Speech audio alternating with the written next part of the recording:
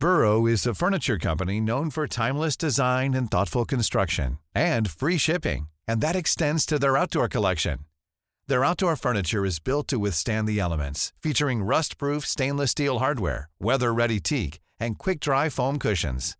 For Memorial Day, get 15% off your Burrow purchase at burrow.com/acast, and up to 25% off outdoor. That's up to 25% off outdoor furniture at burrow.com/acast. Millions of people have lost weight with personalized plans from Noom. Like Evan, who can't stand salads and still lost 50 pounds. Salads generally for most people are the easy button, right? For me, that wasn't an option. I never really was a salad guy. That's just not who I am. But Noom worked for me. Get your personalized plan today at Noom.com. Real Noom user compensated to provide their story. In 4 weeks, the typical Noom user can expect to lose 1 to 2 pounds per week. Individual results may vary.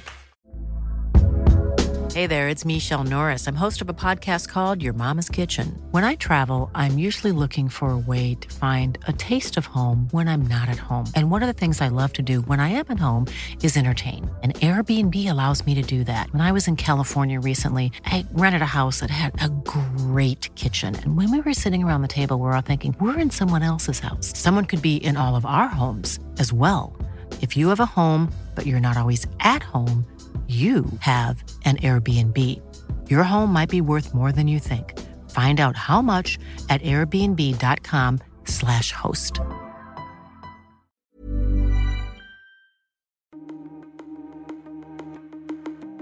Nu har vi varit igång i 3 veckor och tillsammans med våra experter har vi djupdykt i den internationella fotbollen och gett er analyser, de senaste nyheterna och snackisarna ut i fotbollsvärlden. Och detta är bara början. Om du är en riktig fotbollsnörd, ja då har du kommit alldeles rätt.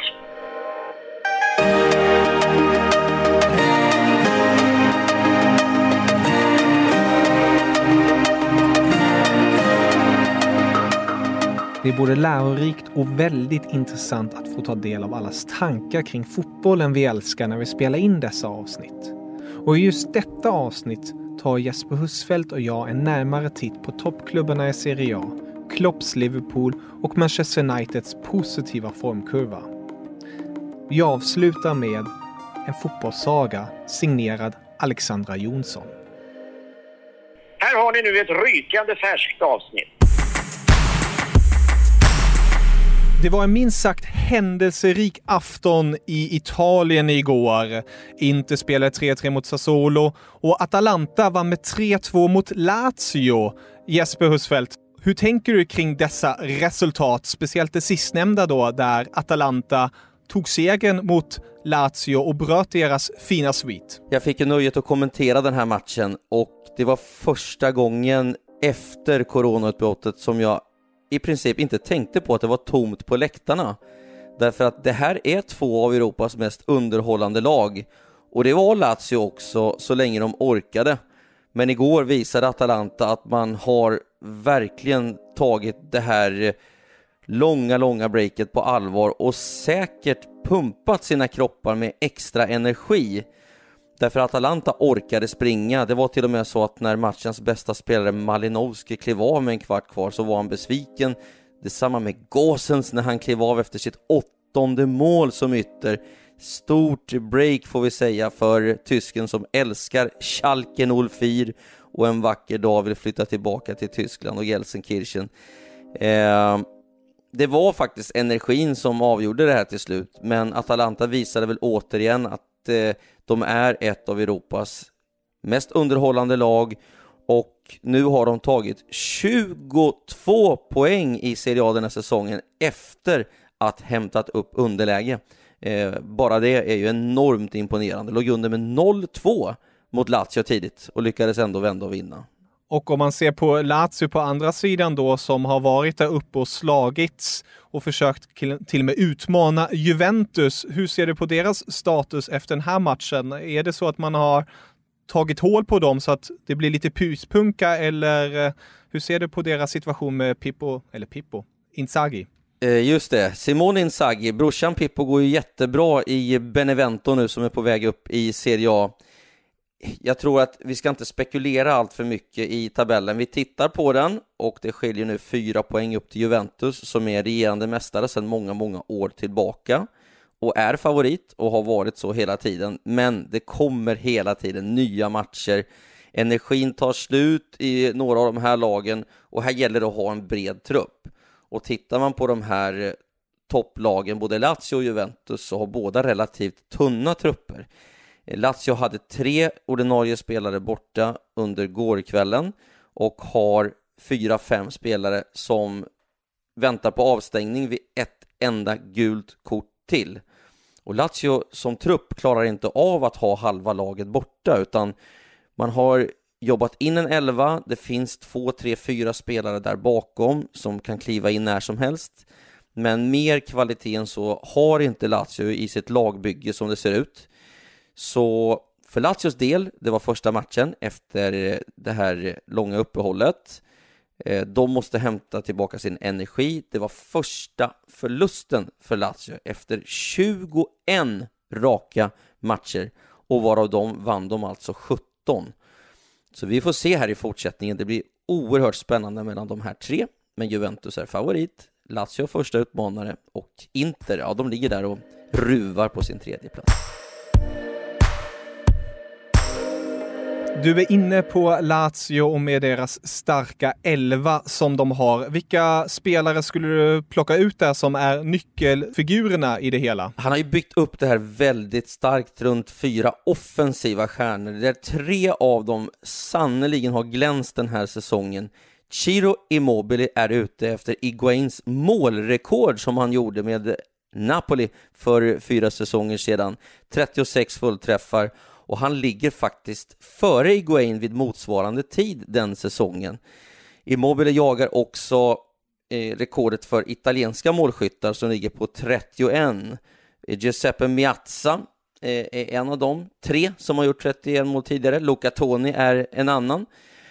Och jag tror faktiskt att Immobile ligger väldigt, väldigt bra till för att göra 30 plus mål. Och man litar väldigt mycket på honom i sitt spel. Man hörde också igår att Simone Inzaghi med sin mörka röst från sidlinjen skrek på Ciro hela tiden. Och han var tydlig med hela tiden också i kontringar att hålla upp tempot. Man hörde Inzaghi skrika veloce, veloce, veloce, snabbt, snabbt, snabbt så fort de vann boll. Och det är ganska kul att höra de här tränarna vid sidan av. Simone Inzaghi har ju byggt ett lag som är som gjort både för possessionspel och snabbt kontringsspel. Och när de försvarar så är de så extremt låga och kompakta. Så det är ett svårt lag att bryta ner. Det fick Atalanta erfara. Hade de varit piggare i benen Lazio tror jag det hade varit annorlunda. Och förutom Ciro Immobile, Kevin, så är det såklart Luis Alberto som tillsammans med Papo Gomez i Serie A är de stora framspelarna i Italien de senaste säsongerna.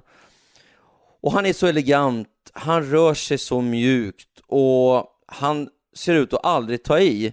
Men han har också så mycket tid, han har sån frihet med sin högerfot så att han ser ut att kunna pricka vem som helst när som helst med den här läckra högerfoten. Och han har fått den här rollen, den här lite fria rollen i offensiven bakom Ciro Immobile. Jag lägger till självklart Sergej Milinkovic-Savic, giganten på mitten, också fina fötter, klok, oerhört stark huvudspelare och närkampsspelare. Och han var väl den, tror jag, som var tröttast igår efter en timma spelad. Man ska komma ihåg att det var över 25 grader när matchen drog igång och det är kvavluft. Milinkovic-Savic kliver ju ofta upp i en roll när man spelar upp och även på fasta situationer där man siktar på Milinkovic-Savic i sin mittfältsroll. Sen sjunker han tillbaka. Han har en defensivare uppgift de 2 senaste säsongerna än tidigare. Och värderingen på Milinkovic-Savic inför den här perioden var ju över 1 miljard. Nu kan han vara nere i så lite, om vi säger så, som 60-80 miljoner euro. Och Paris Saint-Germain är en av klubbarna som nämns. Den sista spelaren jag vill nämna, det är en stark backlinje också såklart och en duktig målvakt bakom de här. Men Joaquin Correa har en höjd i sitt spel där han flyter fram likt Kaká och det ser så enkelt ut. Man vet inte riktigt med Correa vilken sida han har vaknat på. Men när han har vaknat på sin allra bästa sida, då är han i princip omöjlig att få fatt på med sina kvicka rörelser. Sen har ju då Caicedo kommit in för Correa och gjort det här tunga grovjobbet i offensiven och hjälpt Milinkovic-Savic i mottagningsspel och är väldigt, väldigt skicklig på en touch. Men samtliga som jag nämner här tycker jag att den sportsliga ledningen i Lazio har varit så skickliga på att förlänga kontrakt med hela tiden. De har hela tiden tänkt framåt, inte sälja sina stjärnor utan bygga. Och det har gjort att Simone Inzaghi har kunnat nöta in spelmönster med specifika roller för de här spelarna.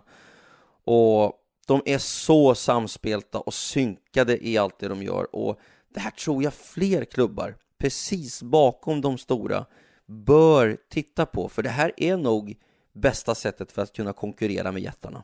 Verkligen. Det är som sagt det långsiktiga arbetet som gäller. Men det är inte ofta den moderna fotbollen tillåter det hela. Ett annat bygge som verkligen har visat på det här är ju Atalanta och Gasperini. Du var inne på att Lazio har en stark 11, men det snackas ju om att Atalanta har en trupp som man kan rotera och alla vet exakt vad de ska göra. Gasperini har gett varje spelare sin instruktion när de väl spelar.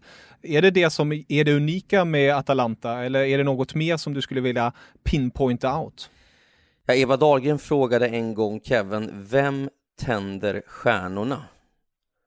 Ja. Och svaret på det är Gian Piero Gasperini, som i flera projekt under åren har visat, även i Genoa, att han kan göra mirakel med sina lag. Och han behöver inte de dyraste spelarna, de största stjärnorna. Kanske tvärtom. Han behöver en dedikerad trupp som är villiga att springa mycket. Och så har han en väldigt skicklig sportchef i Sartori som hittar rätt spelare för Gasperinis fotboll. Vem visste vem Gåsens var för 3 säsonger sedan? Exempelvis med 8 mål från yttern, alltså den här säsongen hittills. Vem visste vem Castagne var för några år sedan? Det här är alltså 2 spelare som är på väg in i stora landslag där ute. Castagne i Belgien, Gåsens aktuell för det tyska landslaget. Och dessutom Hateboer, nederländaren på högerkanten som är helt outtröttlig. Och jag såg igår den där läckra beach-looken som Hateboer har. Han ser redo ut för att fira när den här säsongen är över. Men det blir en lång säsong i och med att de är klara för kvartsfinal i Champions League redan. Det här är yttrarna, Kevin, i ett 3-4-2-1-system som springer och deras viktigaste uppgift är att löpa in diagonalt från kanterna och ställa till ett helsike för motståndarna i offensivt straffområde. Kommer ofta in på överlånga inlägg och blir den här extra spelaren, tyngden in i straffområdet. Vidare så har du ju, som du säger, hur mycket som helst att välja på där framme. Josip Ilicic, som är stjärnan i Atalanta idag med sin läckra vänsterfot med 15 mål redan i Serie A, som smällde dit 4 mål på Mestalla inför det här som blev ett långt uppehåll.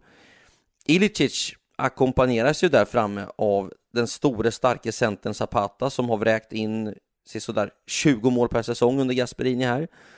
Där finns Muriel att kasta in som är i princip lika bra men med andra egenskaper. Och den stora orkesterledaren Papu Gómez med nummer 10 på ryggen som har en helt fri roll. Samtliga 10 rör sig i förutbestämda mönster men också med positionsbyten som gör det väldigt, väldigt svårt att läsa av vad som ska hända härnäst. Men Papu Gómez, han plockar bollen från målvakt, han kliver ut över hela planen och erbjuder alltid ett extra alternativ och är ibland också den som slår avgörande passningen som han gjorde igår och ibland avslutar han själv. Så han är väl nyckelspelaren, den 165 cm korte Maradona light-kopian Papu Gómez. Ja, extremt intressant och spännande bygge där Atalanta som just nu ligger på en 4:e plats och har därmed en Champions League-plats i sina egna händer. Man är ju strax bakom Inter där som är på 58 poäng och Lazio på This is Paige, the co-host of Giggly Squad, and I want to tell you about a company that I've been loving, Olive & June. Olive & June gives you everything that you need for a salon-quality manicure in one box. And if you break it down, it really comes out to $2 a manicure, which is absolutely insane. It's also so easy to get salon-worthy nails at home with Olive & June. The difference between how your nails used to look when you did them yourself and now with the Mani system is a complete game changer. The best thing about Olive & June, too, is it's a quick dry. Dries in about 1 minute, lasts for 5 days, and full coverage in up to 1 to 2 coats. Visit oliveandjune.com/perfectmani20 for 20% off your first system. That's oliveandjune.com/perfectmani20 for 20% off your first system. Hiring for your small business? If you're not looking for professionals on LinkedIn, you're looking in the wrong place. That's like looking for your car keys in a fish tank. LinkedIn helps you hire professionals you can't find anywhere else, even those who aren't actively searching for a new job but might be open to the perfect role. In a given month, over 70% of LinkedIn users don't even visit other leading job sites. So start looking in the right place. With LinkedIn, you can hire professionals like a professional. Post your free job on linkedin.com/people today. Burrow is a furniture company known for timeless design and thoughtful construction, and free shipping, and that extends to their outdoor collection. Their outdoor furniture is built to withstand the elements, featuring rust-proof stainless steel hardware, weather-ready teak, and quick-dry foam cushions. For Memorial Day, get 15% off your Burrow purchase at burrow.com/acast, and up to 25% off outdoor. That's up to 25% off outdoor furniture at burrow.com/acast. There's never been a faster or easier way to start your weight loss journey than with PlushCare. PlushCare accepts most insurance plans and gives you online access to board-certified physicians who can prescribe FDA-approved weight loss medications like Wegovy and Zepbound for those who qualify. Take charge of your health and speak with a board-certified physician about a weight loss plan that's right for you. Get started today at plushcare.com/weight-loss. That's plushcare.com/weight-loss. plushcare.com/weight-loss. Hey there, it's Michelle Norris. I'm host of a podcast called Your Mama's Kitchen. When I travel, I'm usually looking for a way to find a taste of home when I'm not at home. And one of the things I love to do when I am at home is entertain. And Airbnb allows me to do that. When I was in California recently, I rented a house that had a great kitchen. And when we were sitting around the table, we were all thinking, we're in someone else's house. Someone could be in all of our homes as well. If you have a home, but you're not always at home, you have an Airbnb. Your home might be worth more than you think. Find out how much at airbnb.com/host. 62. Inte då. 3-3 mot Sassuolo igår. Det var kanske inte ett resultat som en viss Antonio Conte ville ha med sig på hemmaplan. Man låg under efter knappa 4 minuter redan. Man vände till 2-1. Berardi fick en straff för Sassuolo. Satt den. Sen kom Valero. Men sen 89:e minuten Magnani för Sassuolo och matchen slutade 3-3. Hur tungt är det här för Antonio Contes Inter, skulle du säga?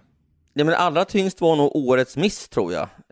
Gagliardini hade ju läge att punktera matchen. Skulle jogga in bollen i mål nästan från mållinjen. Och jag vet inte hur han lyckades få upp den där bollen i ribban. Men det hade väl inneburit ett 3-1-mål om jag inte minns fel. Och där hade nog Inter stängt matchen mot Sassuolo som ett extremt öppet lag och kunnat kontra bort sina gäster. Men den där missen kan också innebära att Inter missar Scudetton. Nu är det 8 poäng upp till Juve och varje poäng som Inter äter upp hade betytt väldigt mycket, men att tappa på Juventus i det här läget, väldigt tufft. Det jag är lite spänd på, jag såg ju en Antonio Conte nere på knä illustrerad fint i Gazzetta dello Sport idag, som liksom symboliserar lite grann var Inter befinner sig just nu. Det jag funderar på var den underbara diskussionen ni hade i programmet här, där Emil Ölander ställde de kritiska frågorna om det här lagbygget. Därför det är ju två världar som kolliderar här. Det är den sportsliga ledningen i Inter kontra Antonio Conte. Och den sportsliga ledningen har valt ut en väg. Unge Bastoni nämndes igår som en framtidsspelare.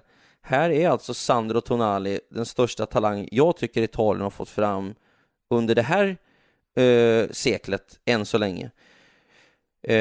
Och dessutom har vi Barella, vi har Stefano Sensi, vi har Lautaro, massor av unga spelare som klubben har fått fram och satsat på. Jag är inte säker på att Conte ville ha de här spelarna. Han uttryckte sig kritiskt mot Sensi och Barella som kommer från mindre klubbar, Sassuolo och Cagliari. Utan han vill ha erfarna spelare som löper i Antonio Contes hårt stränga mönster. Och därför har Conte begärt äldre spelare för att stadga upp för de här yngre. Godin vet vi har inte fungerat. Han har hamnat på bänken. Sen är det alla lånen från januari där Ashley Young är det stora utropstecknet, får vi väl ändå säga, 35 år. Han har ju varit ute efter spelare som Giroud. Han har ju varit fullständigt besatt av att plocka in spelare från Premier League. Men medans Inter fick chansen att välja Christian Eriksen, jobbade hårt på att få honom, Beppe Marotta och hans sportsliga gäng där med honom, Oriali och company, så ville Conte ha sin gamla löphund, sin favorit Arturo Vidal. Och det verkade som att Conte inte ville implementera Eriksen i sitt spel.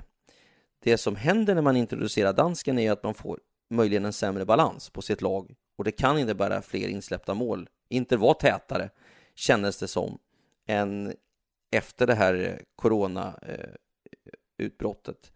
Men han har ju ett fantastiskt lag till sitt förfogande. Jag tycker han har en bra mix mellan unga och gamla. Men Conte tror jag måste ställa upp lite grann på klubbens idéer här om att bygga lag över tid med inhemska spelare, precis som man har börjat med. Jag tycker att det är rätt väg att gå. Ja, för det är ju en stor klubb som vill uppåt igen. De vill vara där uppe. De hade ju den där fina trippelsäsongen för, vad är det nu, 10 år sedan. Så är det, Kevin. Och sen tycker jag också att Antonio Conte är ju ditplockad av Marotta, sin gamla chef för Juventus, för att få tid. Egentligen handlar det bara om att hitta en samstämmighet mellan Contes idéer och den sportsliga ledningen Inter. Så tycker jag att de har det intressantaste och bästa lagbygget i toppen tillsammans med Atalanta just nu, och ska kunna ta över tronen från Juventus de kommande åren. Juventus kommer självklart att kontra. Det är ju Italiens starkaste, bästa, rikaste klubb. Men de som har den intressantaste, ska vi säga, utvecklingen just nu är Inter. Du nämner Juventus där fint. De leder ju Serie A med 66 poäng och har ett bra utgångsläge så att säga med tanke på gårdagens resultat. Sarri har ifrågasatt. Förra veckan tappade de Coppa Italia-titeln. Hur ser du på det bygget i nuläget? Man har en Sarri, man har en Cristiano Ronaldo som alltid är i fokus med tanke på att han är en av världens bästa spelare genom tiderna. Och man har flera andra intressanta spelare, så som till exempel argentinaren Dybala som ständigt diskuteras. Ska han vara inne i bygget? Ska han inte vara inne i bygget? Med flera. Ja, de går ju egentligen tvärt emot hur man har gått historiskt i Juventus. Här har man sagt att det alltid varit Los Stile Juve. Det har varit viktigt att vara proper och stilig även vid sidan av. Tänk så många fina tränare man har haft genom åren med Marcello Lippi, lite som kronan på verket i modern tid. Alltid elegant. Här har man plockat in Maurizio Sarri som går en annan väg. Och inte bara vad det gäller stilen utan fotbollen också. Därför tidigare har det varit viktigast att vinna. Det spelar ingen roll hur det ser ut. Och Antonio Conte och Max Allegri är stöpta i den skolan. Sarri är ju där för att förfina Juventus varumärke. Här har man en ny klubblogga. Det är J1 som ska ut på den stora marknaden ut i världen. Och för att bygga nya supporterkretsar inför framtiden så har Fabio Paratici, som är sportchef tillsammans med Pavel Nedved, tagit ut en riktning. Juventus ska bli attraktiva. Och Maurizio Sarri är en av de tränarna som har den mest spännande offensiva filosofin i världsfotbollen. Det visar han upp i Napoli. Innan Atalanta dök upp här under Gasperini så är ju Sarri-fotbollen i Napoli det ljuvligaste vi har sett vad det gäller snabb, tempostark, aggressiv anfallsfotboll. Nu har inte Sarri fått rätt spelartyper. Han har en helt annan mentalitet i den här klubben i Juventus, som inte främst spelar för att det ska se elegant ut, utan för att vinna matcher. Och det kommer ta tid för Sarri att bygga rätt lag. Paratici och Nedved har inte samma historik som Marotta när det gäller att vara fullt ansvariga för transfermarknaden och för att vinna matcher. Och har ett ålderstiget lag med den största stjärnan, kronan på verket, Cristiano Ronaldo, 35 år. Men flera av stöttepelarna i det här laget som har varit så viktiga, gamle Buffon, Chiellini, 35, och Leonardo Bonucci och company börjar också bli gamla. Så här gäller det att hitta fler typer som kan ta över. Är Bentancur rätt spelare för att leda det här mittfältet exempelvis? Var värvningen av Dejan Kulusevski rätt med tanke på hur Dejan har sett ut här under året efter att det blev klart att han signade för Juventus?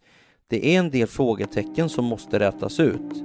Och om man släpper Pjanic, är Artur av rätt virka för att leda Juventus mittfält? Det vet vi inte heller. I och med att utmanarna är så mycket bättre än för bara 3-4 år sedan. Nu tycker jag vi flyger vidare till det brittiska öriket. Då landar vi på den så kallade ön i Premier League, där vi bland annat fick se ett Liverpool köra över Crystal Palace igår, och det var en viss Trent Alexander-Arnold som visade vägen. Han blev med sitt frisparksmål på Anfield den yngsta frisparksskytten sedan Robbie Fowlers dagar 1995 att näta på Anfield. En spelare som verkligen tagit för sig de senaste åren och blivit en nyckelfigur och nästan legendstatus på den unga engelsmannen. Hur ser du på Trent Alexander-Arnold och detta Liverpool som i princip är Premier League-mästare med Jürgen Klopp i spetsen? Ja, det går ju en diskussion, vet jag, i England där man jämför Trent Alexander-Arnold med de bästa högerbackarna England har fått fram, och då kom ju tankarna till rivalen Manchester United och Gary Neville. Och den gamla skolan gillar ju Gary Neville bättre, därför det är var en solid högerback som tog hand om sin kant, stängde till och fick hjälp av Beckham framför.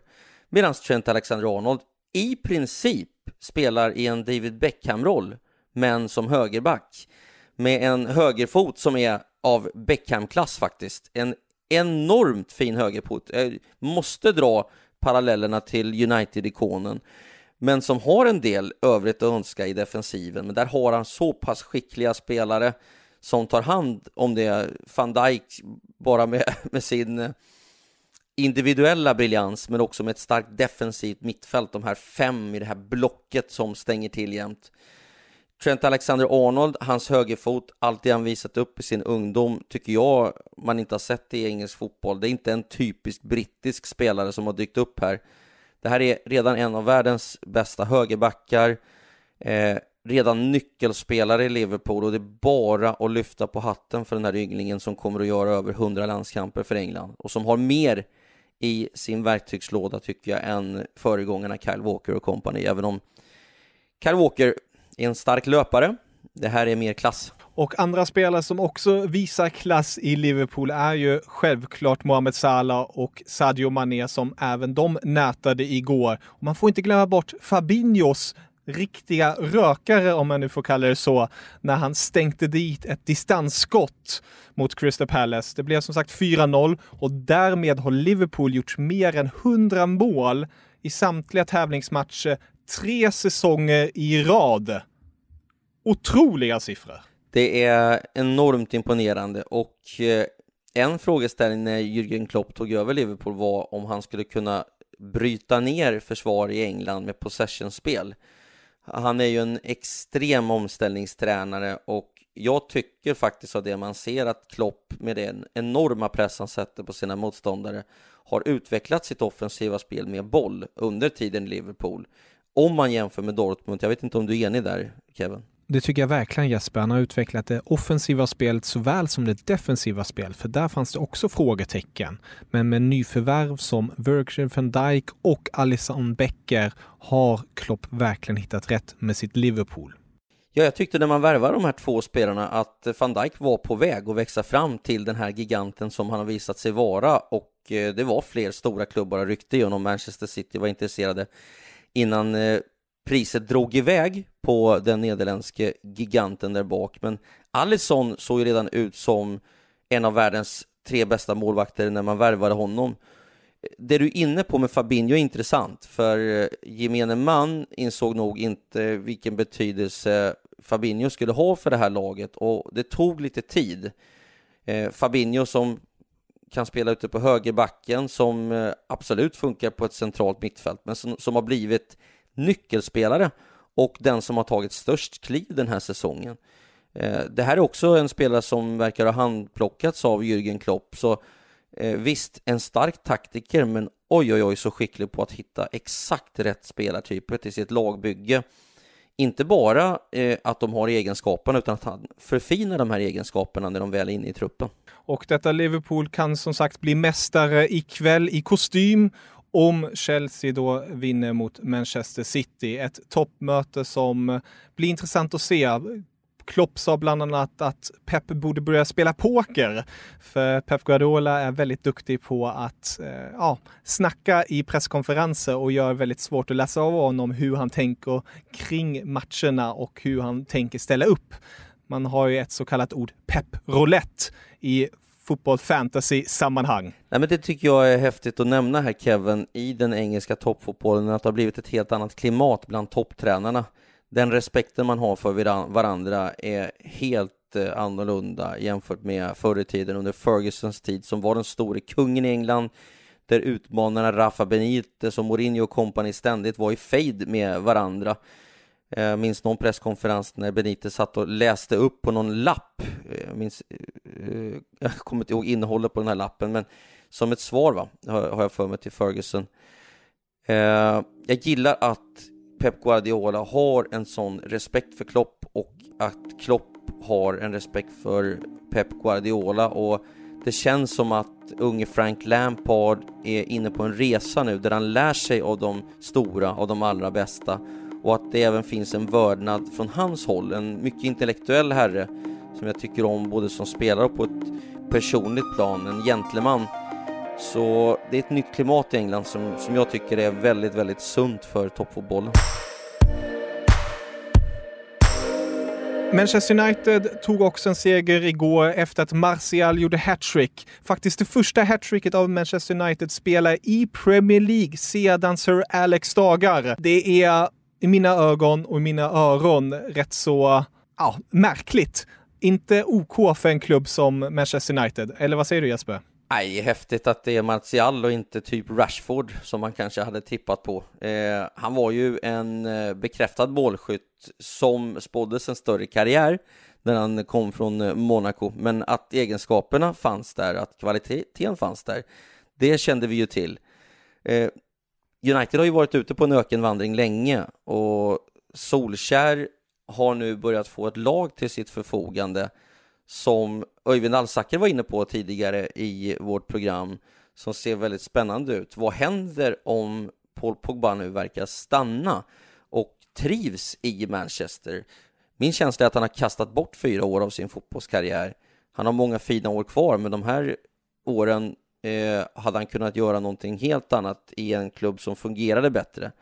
Men om Solskjær får ordning på de här grejerna med både Rashford och Martial som 2 utpräglade anfallare, får bygga vidare, om Pogba har hittat en lekkamrat i Bruno Fernandes, jag tror inte att de kommer hota Manchester City och Liverpool än, men laget börjar ju faktiskt se riktigt trevligt ut, och nu kan man faktiskt bjuda på offensiv fotboll på ett annat sätt också, och inte bara ägna sig åt det omställningsspel som Solskjær var så skicklig på när han tog över. Och nu har de också grepp om den 4:e platsen, eller i alla fall de försöker. Chelsea är just nu på en 4:e plats, men man är väldigt nära att kunna ta den. Ni hör en rafflande avslutning i Premier League, spänningen fortfarande Serie A. Fotbollen är så jäkla het just nu. En riktig sommarfotboll, ligafotboll när det är som bäst, enkelt sagt. Ja, det kokar ju runt omkring i Europa. Det är en strålande sommar i Sverige. Det är stekhett där ute, det är sena matcher, det är så mycket att kunna njuta av där ute. Och ja, den här sommaren kommer man komma ihåg så länge man lever. Det är härligt att bara få åka med. Oj, det här var ju trevligare än en iskall karass med sangria. Det är bara att luta sig tillbaka i sommarvärmen och njuta av all fotboll som spelas just nu. Och här får ni en riktigt fin fotbollssaga signerad Alexandra Jonsson. 21 maj 2017. Mestalla, Valencia. Domare David Fernandes sätter pipan till munnen. Och med en 3-1-vinst över Valencia har Villarreal på den sista matchdagen av säsongen 2016-17 säkrat ännu en Europa League-plats. Samtidigt tar den då 33 år gamla Villarreal-kaptenen Bruno Soriano stegen av planen, helt ovetandes om att det kommer dröja 3 år, 1 månad och 1 dag tills nästa gång han spelar en fotbollsmatch. Bruno hade aldrig tidigare haft några större skadeproblem.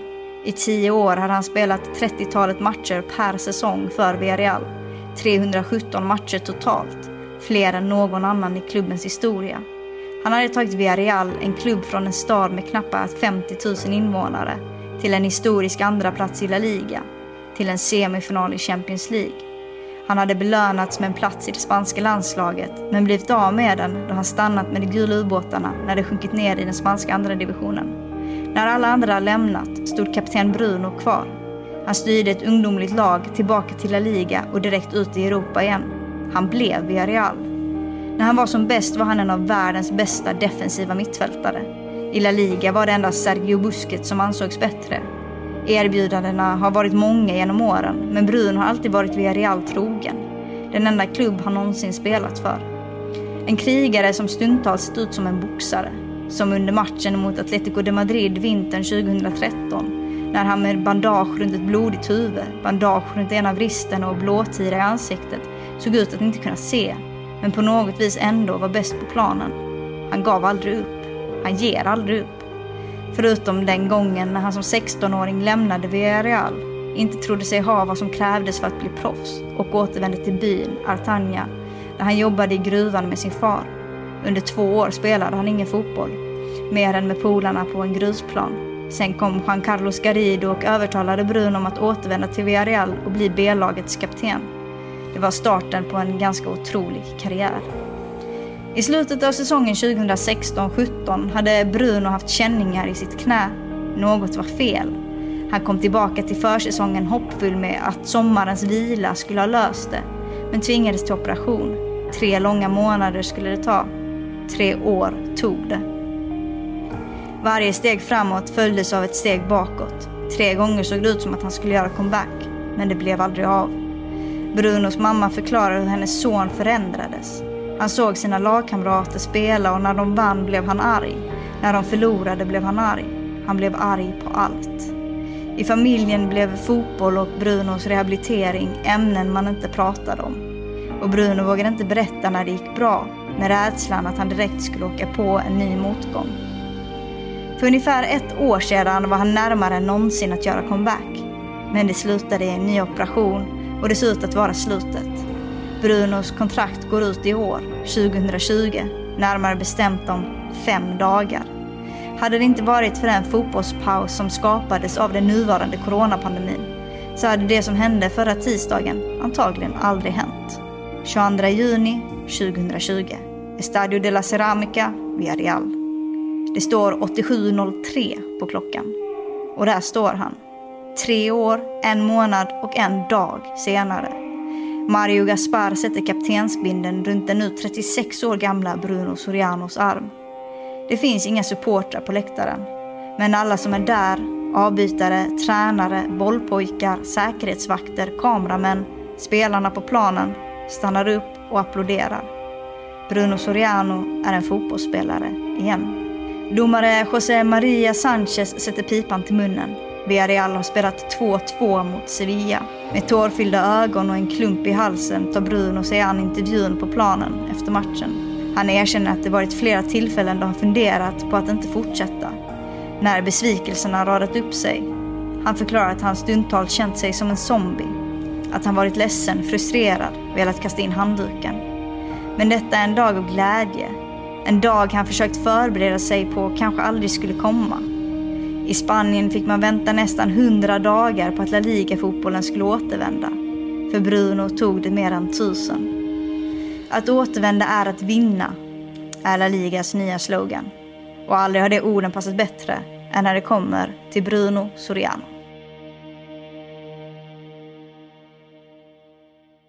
Det var allt för den här gången.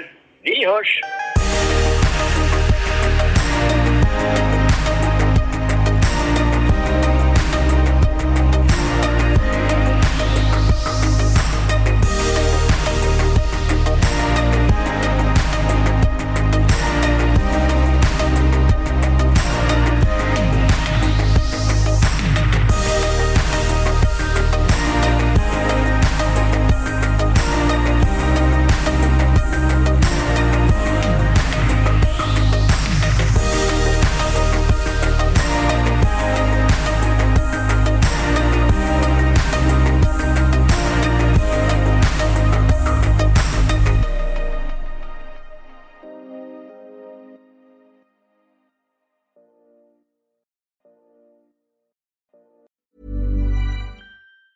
Planning for your next trip? Elevate your travel style with Quince. Quince has all the jet-setting essentials you'll want for your next getaway, like European linen, premium luggage options, buttery soft Italian leather bags, and so much more. And it's all priced at 50 to 80% less than similar brands. Plus, Quince only works with factories that use safe and ethical manufacturing practices. Pack your bags with high-quality essentials you'll be wearing for vacations to come with Quince. Go to quince.com/trip for free shipping and 365-day returns. Hi, I'm Daniel, founder of Pretty Litter. Cats and cat owners deserve better than any old-fashioned litter. That's why I teamed up with scientists and veterinarians to create Pretty Litter. Its innovative crystal formula has superior odor control and weighs up to 80% less than clay litter. Pretty Litter even monitors health by changing colors to help detect early signs of potential illness. It's the world's smartest kitty litter. Go to prettylitter.com and use code ACAST for 20% off your first order and a free cat toy. Terms and conditions apply. See site for details. This Mother's Day, treat mom to healthy, glowing skin with Osea's limited edition skincare sets.